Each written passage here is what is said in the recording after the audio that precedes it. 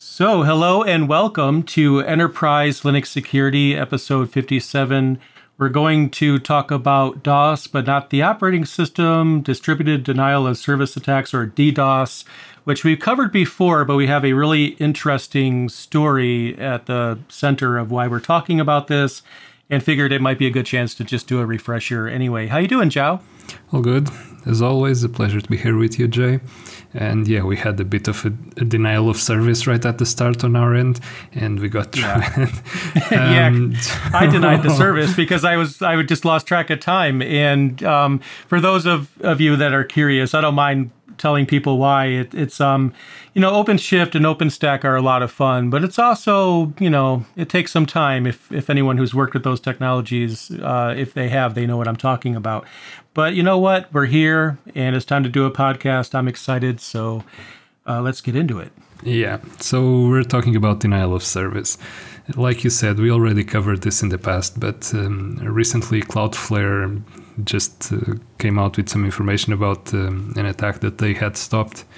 And yeah, the numbers are just staggering. 73 million requests per second. That is absurd. Craziness. Yeah. To give you some idea of how big this was, the previous largest one had been reported by Google in August, and it had happened in June 1st of last year. It was 43 million requests per second. So this one is almost double that. And again, 43 million requests per second, even that is just absurd. So yeah, we'll be talking a bit about this. I'm just trying to quantify just the computing power behind that, as we were kind of talking about earlier. Like, that's a lot of requests, and I would think it would take a fraction of that to bring down the average web server, let alone, obviously this probably wasn't just one web server as the target, because a lot of times, and even as the article we're going to link to alludes to, it mentions that there's often denial of service as a service. So, yeah, that's a lot by any stretch. Yeah. So I thought it would be better if we give people a refresher of the different types of denial of service that can happen. It's not just about the request, it's not just about the bandwidth, and those are two different things. And again, there are many ways that you can cause a denial of service. It can be something as dumb as someone walking into the server room, as we always say, and just tripping on a cable or something like that, and you're literally denying your users the service. So that's a denial of service. It's dumb enough, but it's a denial of service anyway. But yeah, the interesting thing here, and actually one of the many interesting aspects here,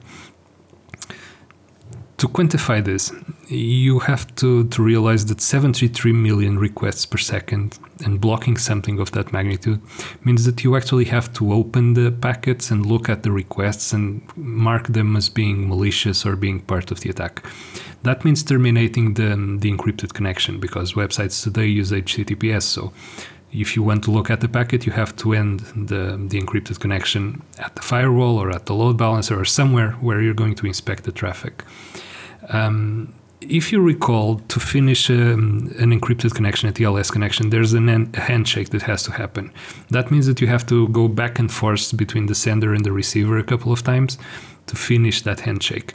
So to inspect 73 million requests, you have to do that handshake 73 million times. So just there, it's 3 times that just in packets going back and forth the network. We're not even looking at the size of the packets. It's just the sheer number of packets every single second while the attack is happening. It's massive. Google actually, last year when they came out with information about their attack, they actually explained that they rely on something called HTTP pipelining, which is a part of the HTTP 1.1 protocol that lets you reuse a connection so that you don't have to go through all of these steps of sending packets back and forth to be able to analyze that. This is something really interesting, and it's one of those tricks that lets you handle traffic at this scale. And again, it's the type of things that you wouldn't normally consider or go deliberately looking for if you're just dealing with low traffic websites or something like that. But when you reach the scale that these guys are operating at, then you most definitely need to optimize like this. That's just crazy to me, the magnitude of these. And it's in the article mentions this. It's one of those things that, well, I guess there's just no easy way to mitigate this because, I mean, it's easy to say, block it. What's the problem? You know, someone doesn't know how these things work. Well, if it was that easy, trust me, there would be no problem and there'd be no incentive to do it. It's definitely not that easy. That's why there's a problem here. And it's, according to the article, it's just getting more and more common. Obviously, that's the case because we have some record-breaking numbers here that Cloudflare is seeing. And even if you take all of our advice and let's just say, I don't know, someone just doesn't even figure out how to break into your servers. So that's great. No one broke in, but even then, that doesn't mean you're going to be online. Obviously, your internet provider could fail, but even without that, you could just be minding your own business. No one breaks in, and you're still down, right? And it's not even something on the inside that caused it. It's not your fault. It's just someone on the outside decided to deny service to your users, effectively. That's actually one of the special things about this type of attack. Nobody has to get into your network. You don't have to be breached. There's no vulnerability that has to be exploited for it to happen. Somebody just either throws a lot of requests or weirdly crafted requests at you or a lot of bandwidth at you, and now you're in trouble. And like you said, it's not just a matter of blocking it because the traffic has to go through a lot of hoops to go from the client to reach you. It has to go through lots of different networks. In the end, you might end up blocking the traffic when it reaches you, but it has already gone through all of those hoops and it might be blocking something else along the way. So even if you're not receiving the traffic on your servers, you're cutting it at the perimeter, there might still be issues with customers reaching your services if the networks and up until you reach your network are congested. So it's not just about you when something like this happens. Right. Yeah, no, totally. And sometimes it's extortion. I mean, even the article near the beginning mentioned that they did not feel that this situation had anything to do with the Super Bowl. But the reason why they were thinking that it might, or other people might have been thinking that, obviously, causation, but sometimes that's how this happens. It would be a shame if something happened to your website on your big day with that awesome game that everyone seems to like. It'd be a shame if nobody could access the website. But if you give us some money, maybe we'll make sure that doesn't happen. And everybody knows what that means. And I know I'm being silly about how that dialogue goes, but it's actually not that different than how I just mentioned. That does happen. Again, if the attack reaches your network, maybe your firewall is able to handle it and you block it at the firewall level. But maybe the firewall isn't able to handle that load. Maybe the web server might have the capacity to filter the requests itself, but then the routers in between, the network switches in between may not be able to sustain the load. So there are many different things that can go actually wrong here. There are many things that might not be able to go. It can be as tricky, and I've seen this happen. You might trip your circuit breakers. It might go as far as sustaining a DDoS attack, and your power delivery circuit not being able to sustain all of your servers running at top capacity for that amount of time. It might not be able to deliver the amount of voltage, or it might just overheat and trip the breakers at some point. And again, DOS, denial of service, and not necessarily at the system level. Something just in the infrastructure not being able to sustain it. Yeah, and it's not an issue where you could solve by changing DNS. You have a company domain. It points to your website. And as soon as you move that domain to another server that's not being, hit, it's hit because it follows the domain. They're attacking the domain. So when you think of the normal things we do, like spin up another server, have a backup server, a warm site, cold site, all those different things, it doesn't matter because as soon as you spin it up and update DNS to point to that other data center, it doesn't matter because, like we mentioned earlier, it has nothing to do with your data center. That's not even a factor in this. You have a domain, you have a web presence, that's it. That's the only thing. Yeah, absolutely. To give you an idea of this, to you and the audience, Google actually provided a bit more of details on their post on August. They actually identified 5,256 different IP addresses as sources for their attack from 132 countries. So this was a relatively small botnet in the grand scheme of things. There are botnets out there that go in the thousands, hundreds of thousands of servers and hundreds of thousands of workstations that are compromised. So this one wasn't even that large, the one that attacked Google. I imagine that the one that attacked Cloudflare this time was even bigger than that. And again, as network connections get better and people get higher bandwidth at home and all of that, that's all a factor that factors when something like this happens, because all of that will be abused to attack someone. And yeah, it's not one malicious actor. That would be just a single DOS, but a distributed one. When you have thousands of attackers, when you have thousands of connections reaching your systems, that's when things get hairy and people start to have cold sweats in the data center. Especially when it's time to either go on vacation or a holiday is coming up. That's usually when this happens. It's just Murphy's Law of computing, I guess. Or when it happens during the weekend, for example, when you don't have all the team at work. These things get targeted at specific times precisely to take advantage of that. And it's not just about completely of making sure that the service is knocked out. It might just simply degrade the performance of the service. The server might still reply to some requests or might partially reply to some requests. For example, you try to load a web page and you only get a couple of images, or you might just get a part of the text or something like that while the server is being attacked. There are many different things that can happen during a DDoS attack. It all depends on how the web page is constructed, how the code behind it operates when it's under stress. And it's something that is really hard to test properly, because you cannot replicate conditions like this easily. Again, when we've said this in the past, you can test your web server against multiple connections. You can throw applications that simulate connections at it. It will never be quite the same thing as the real thing. So again, your mileage may vary, but it's really tricky to replicate a situation like this. And it's not to say that there's absolutely nothing you can do. There's things you could do that might help. The percentage of success is probably not very high, but the article does go into some things that Cloudflare recommends that you consider. And just as a disclaimer, Cloudflare is not a sponsor. I've literally never spoken to them before, but considering their presence on the internet and their involvement with preventing these kinds of things, because that's what they're known for, it's pretty much impossible, I think, to talk about denial of service attacks without mentioning Cloudflare. Yeah, they're so massive, their presence is so massive that they can probably look at both ends of the connection. They probably have a presence in the ISP of where the bot is running, and they have a presence in your website because they're filtering the traffic that reaches it. So they are ideally positioned to apply some protection in a case like this.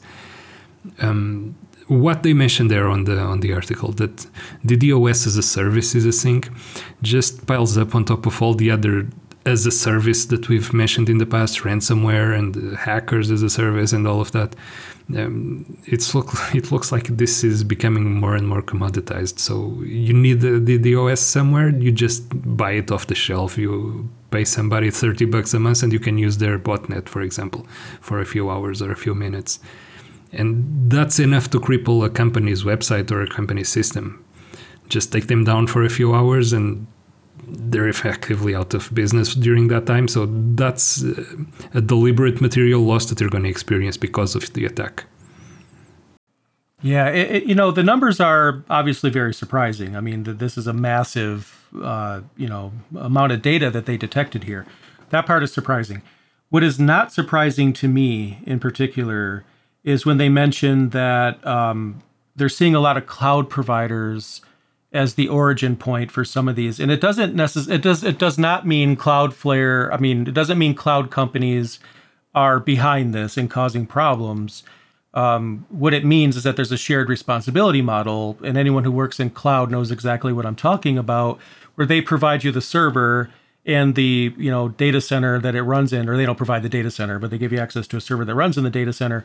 But it's still up to you to secure it. You have to install the updates. You have to keep it going.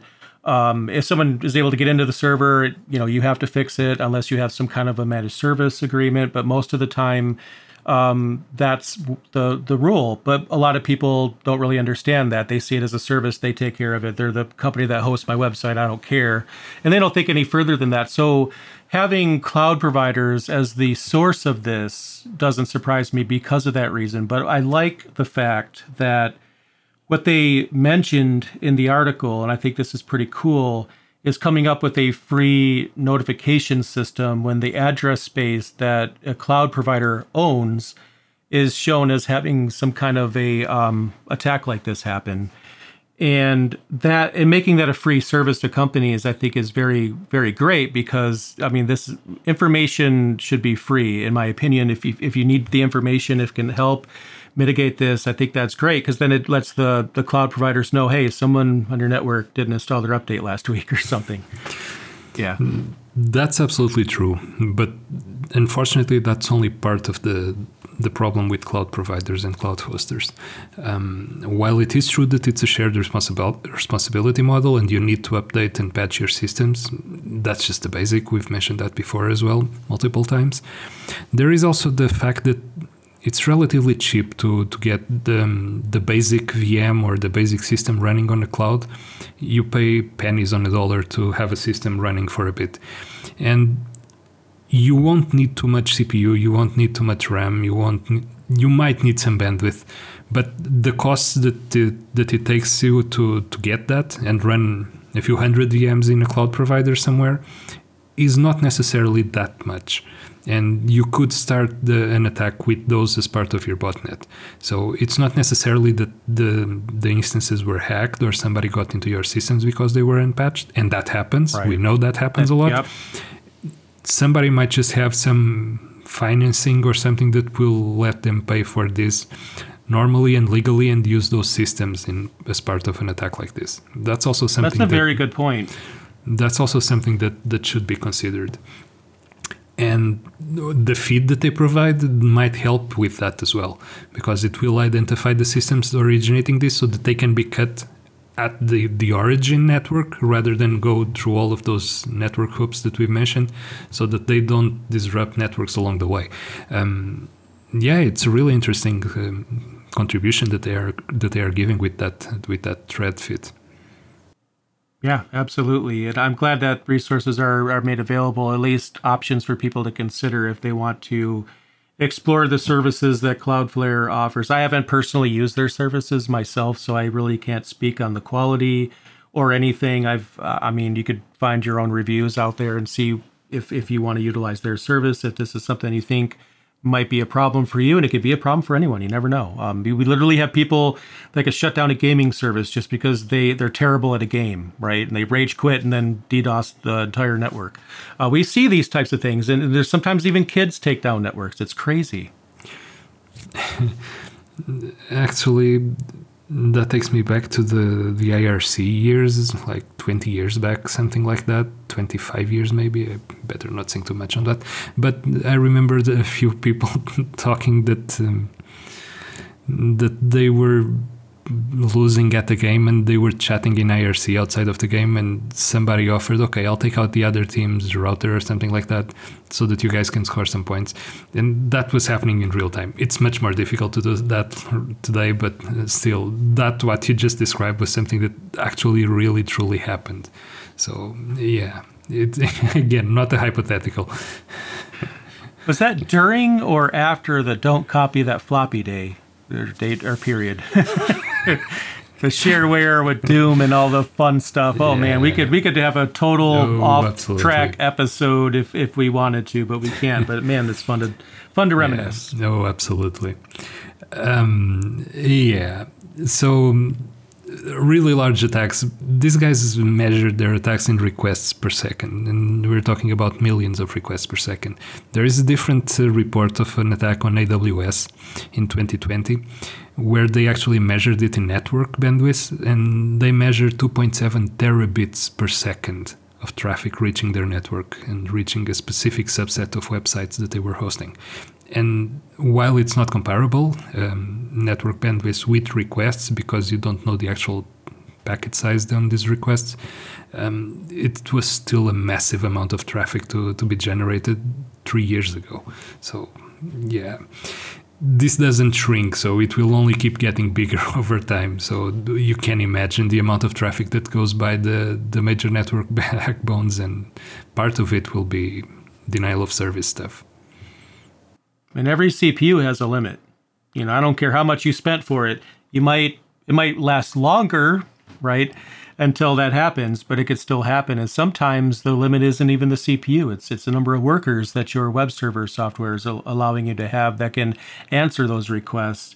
And it's a big problem. A lot of people deal with it, but how to solve it isn't so straightforward. And outside of some of the suggestions in this article, among which, if I bring up the list, they're mentioning things like managed DDoS rules, adaptive DDoS protection, rate limiting, firewall rules, a lot of different things there that, network administrators, the system administrators can consider as an option. But as much as I hate to say it, there are times where you just have to wait for it to stop. And I wish that wasn't the case, but I have seen people that have been hit by this and they're just rolling their eyes like, they're doing the thing again. I guess I have to wait it out. It's just so annoying. Yeah, and it's just how it is. There are other things to consider. For example, if you develop applications in-house, if you're developing your own websites, for example, for your company, pay attention to the code. An improperly coded application can cause a denial of service by itself or can amplify a denial of service. Say, for example, a web server makes a request to the database each time it receives a request for a web page. If it's not properly created, properly coded, if it's not reusing connections, you're not just receiving a connection each time an attacker tries to log into the website. You're also attacking yourself, attacking your own database server, because the web page will try to connect to the database.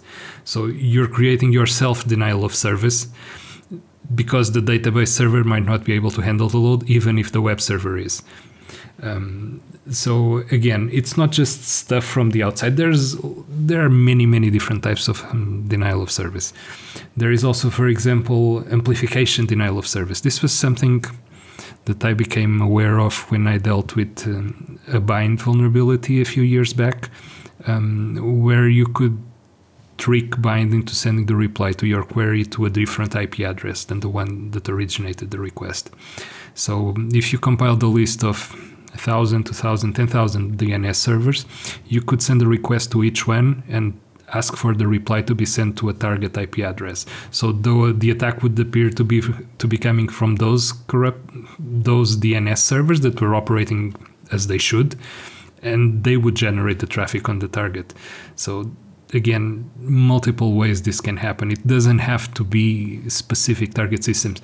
Now imagine, for example, if the DNS servers were added to that threat feed list that Cloudflare has. They would be blocking DNS servers. They might break their own DNS servers because DNS has a hierarchy, and one of those could be the ones that were sending the requests. So it's not just so simple to stop this. If it was, there would be no denial of service attacks. Right. There'd be no reason for them to waste their time.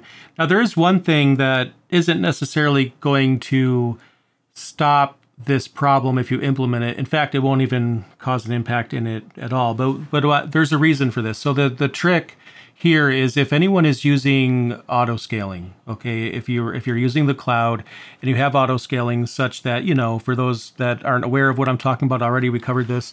But short summary, you have a certain number of web servers, maybe 2 or 3 behind a load balancer, and maybe your company releases software. You have a big software release, and you have a setup that if the load gets too much for these servers, that another server will spin up and then, handle the traffic. And then when the traffic dies down, the servers start to come down, and then you have a minimum number of servers. And the key here, you also have a setting for the maximum number of servers. Configure that, okay? I want everyone that does auto scaling. Make sure, please, that you put a limit. You have to have a ceiling, because imagine if you got hit by a DDoS attack and you're dealing with this and you're just answering your CTO and CEO's questions, and you have all this going on. But servers are constantly spinning up to handle the traffic. They can't, because even they will be overwhelmed.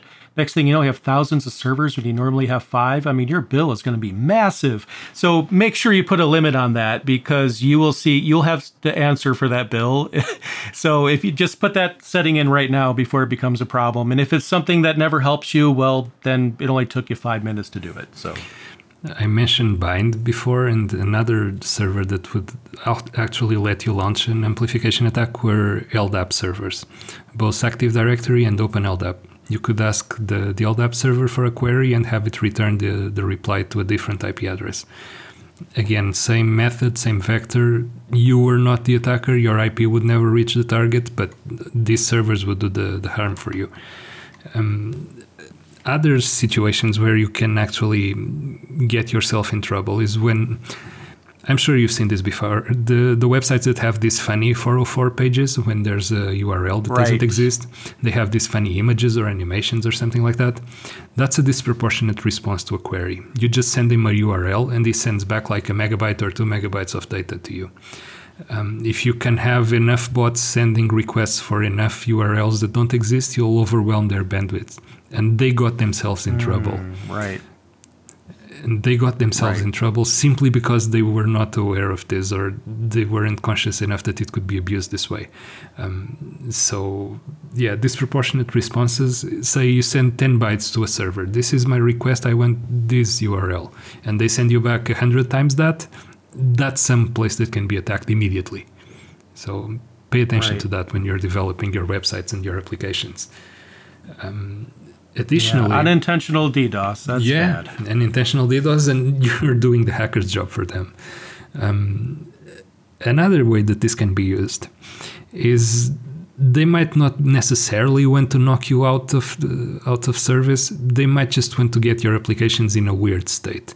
Say, leave them crashed or leave them in a way that they can then abuse in some other form to gain and elevate privileges, for example. So the DDoS itself might not be the attack, it might just be a vector for a different attack to be launched. And what usually happens with DDoS is that your logging system will complain much, much earlier than your actual production systems. It might be overwhelmed by all the messages that it has to record from all of the requests, so you will not get logging for the attack. Or it might be put in a state where it simply stops complaining about too many requests, or it just ignores them, or it starts complaining about everything. So you'll end up ignoring whatever your logging system is giving you, your alerting system is giving you. And in the middle, that can disguise a different attack. So somebody might sneak in while you're ignoring your logs or you're ignoring your alerts. That's a different way that the DDoS can be used and abused. It's like movies coming to life, because it's like, could you distract the guard for a few minutes, just do something insane while I just go over here and just kind of help myself. I mean, it's the same thing. It's just the digital version of that. Just distract them with this so we could do the other thing. And nobody's going to know the intent or what they're after, So, never know. Especially because logging servers will actually have to write the log messages somewhere, and your I/O is going to be much, much slower than 73 million requests per second. So immediately it's going to fail. Nobody has logging systems to sustain that. So it will immediately fail. And something might creep in while you're not logging.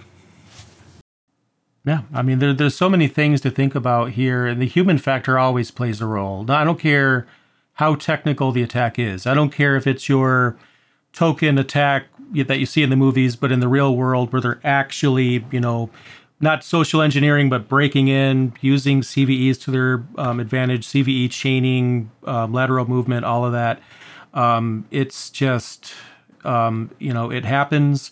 But at the same time, it's just one of those things that is in the world. And unfortunately, we wish it didn't exist. But here we are. and doing a podcast about DOS, and we're not talking about the operating system as much as I wish I had a retro computer. We're talking about something terrible, something that is a hard problem to solve. And actually, it's pretty cheap to launch an attack like this. If you use the amplification methods, you don't pay a dime. You just need to compile a list of servers that can reflect your requests to your target. If you're using low-cost free tiers or trial periods or something like that in your cloud providers, you can get your VMs running and launch the attack from there. There are so many ways to initiate an attack like this. It's not even funny for if you're trying to defend the network. Again, relatively cheap, relatively inexpensive, and can rack up huge amount in losses and in costs, like you mentioned before with your example of the no limits.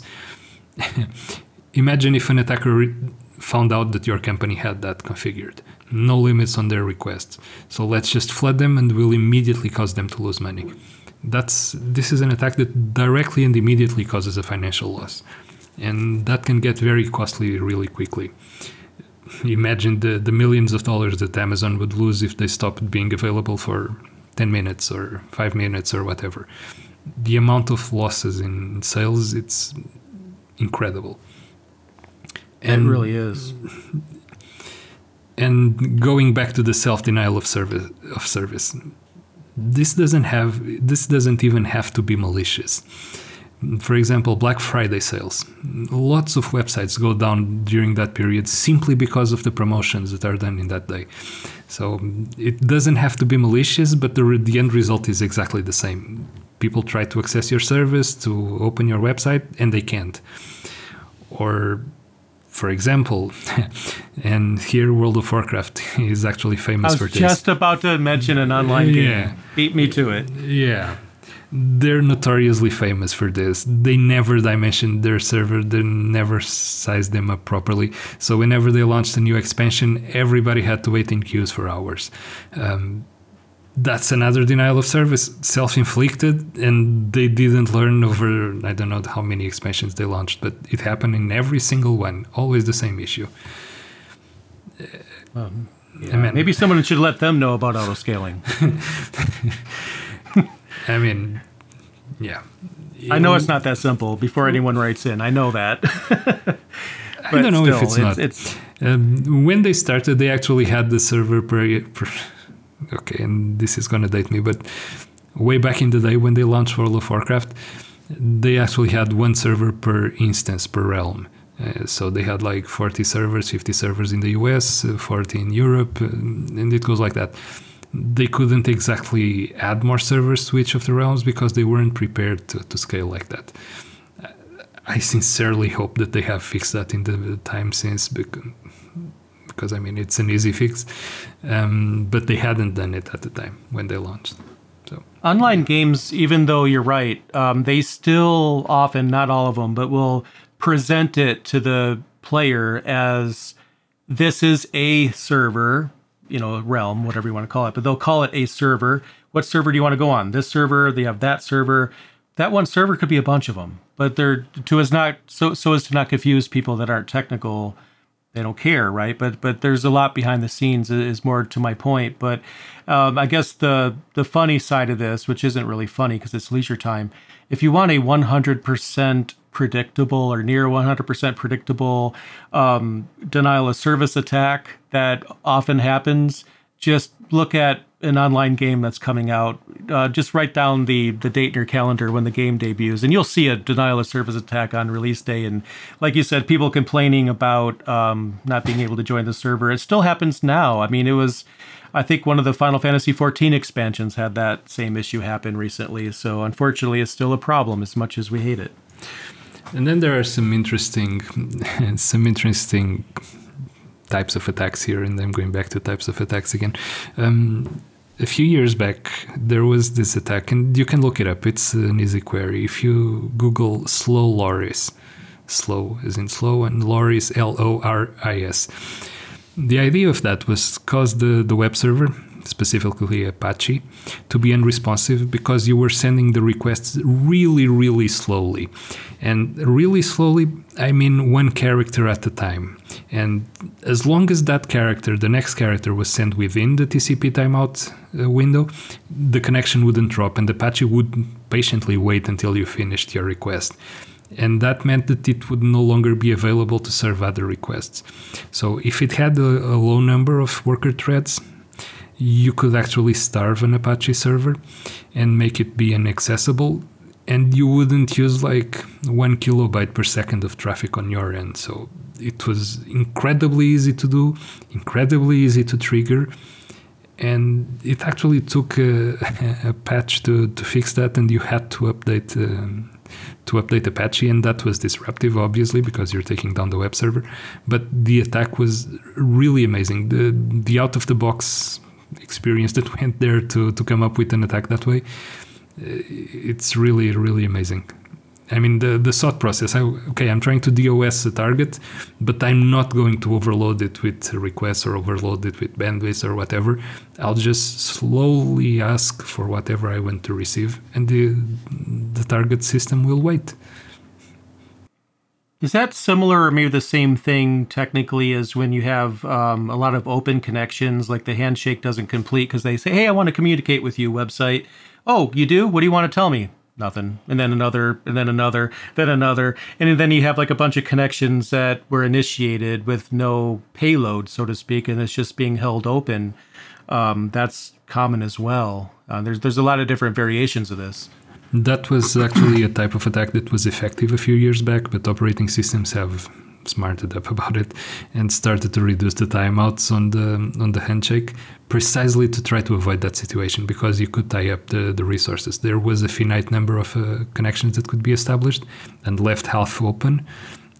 Actually, that's why I believe not Windows XP, maybe Vista, I don't know. I think it was before 7. But in Windows, there was this really low value of half-open connections, like 12 or something, that you could have open, precisely to avoid situations like that. They eventually had to raise that number and solve the problem differently, but it was because of attacks like that would hog a server, because too many connections were established but never completed. So, yeah. Same thing, denial of service, just a different method of reaching the denial there. There's one piece of advice I want to give everyone here. It's preventative, but not preventing the DDoS part, because you really kind of can't. You can make it harder, but anyway, educate your management team on what a DDoS attack is before there is one. Because if your management team isn't technically inclined, they might be upset if you can't make it stop. Their mindset is, I'm paying you, Mr. Mrs. Network Administrator, whatever the job title is, or security person, to make things like this not happen. I really do think you have to educate your people sooner, because they have to understand that it's not easy to do. I don't care what your expertise is. There's going to be a situation that is just not straightforward to solve. And I think it's always a good idea to make sure your management team knows what a DDoS attack is. It's kind of a hard thing to bring up, because it's like, is there going to be a problem? Do you know something? No. It's just a common thing. Look at this article, or maybe even show them this article would be a good idea, just so that they understand that this is not a straightforward thing to fix. So in a panic, they don't get upset. And sometimes communication could be a preventative thing for other things related to something like this. This is probably one of the types of attacks that you can't really do much about it, because you can cut all the communications at the perimeter level, but like we mentioned before, if it hogs your ISP's network, if it gets flooded, then there's nothing you can do on your end that's going to make it better, because the traffic already reached your router or your firewall or whatever, and you're just blocking it there. It can flood the networks up to that point, and it can have an impact that's not directly related to what it's targeting. If you can cause the email server CPU usage to spike, it will affect the web server that's running on the same machine without ever trying to attack the web server directly. So sometimes it's difficult to identify the reason why something is slow or not responsive, and it might not be the thing that's directly being attacked, but it's still being subject to denial of service. It's just an indirect one. Yep, I completely agree with you. So, yeah, that's not the most happy ending I think we've ever had in an episode, but we have to be honest. We're not going to sugarcoat anything or build someone up to think something's easy when it's not. It's definitely a good example of why this is so egregious, of why it's skyrocketing, the numbers are going up. And I think one of the biggest takeaways here is this article, like you mentioned, is evidence that this isn't getting better. It's getting worse. And there's going to be a point in the future where we're going to think of this, looking back, as a really small DDoS compared to what's out there at that time, sometime in the future, as much as I hate to say that. But again, we'll have this episode as well to look back on. And yeah. I'm especially worried about amplification type attacks because DNS and LDAP were not the only ones that could be abused this way. And the next one might be even more impactful, might have even more traffic directed to a victim, and the numbers will undoubtedly get bigger. The trend is just, I mean, it's obvious that the amount of traffic, the amount of request number, it's just getting larger and larger with each one. And the speed with which it's accelerating, it's massive. I mean, it almost doubled in 6 months, and it had never doubled like that before. So if the next one doubles in 6 months even, we're going to be seeing like really, really, really big sites potentially being taken down with something like this. Is this what Moore's Law has become? Yeah, rather than computational power, it's the amount of DDoS power that you can point at the victim. Yeah. I mean, it's scaling accordingly to Moore's Law, at least. So yeah, let's see how it goes. The parallel I just noticed. I'm like, wait a minute, Moore's Law isn't as dead as I thought. That's a different debate. I'm not going to get into that. So. Yeah, and before I'm called out on this, when I say it's scaling like Moore's Law, I didn't go back and look if it's scaling like Moore's Law. It appears to be, because the attacks are doubling and the time is halving. So let's see if it continues that way, but very likely it will. Completely agree. So all right. That was our episode for today. Thank you everybody who joined. As always, it was a pleasure, and see you on the next one. See you guys later.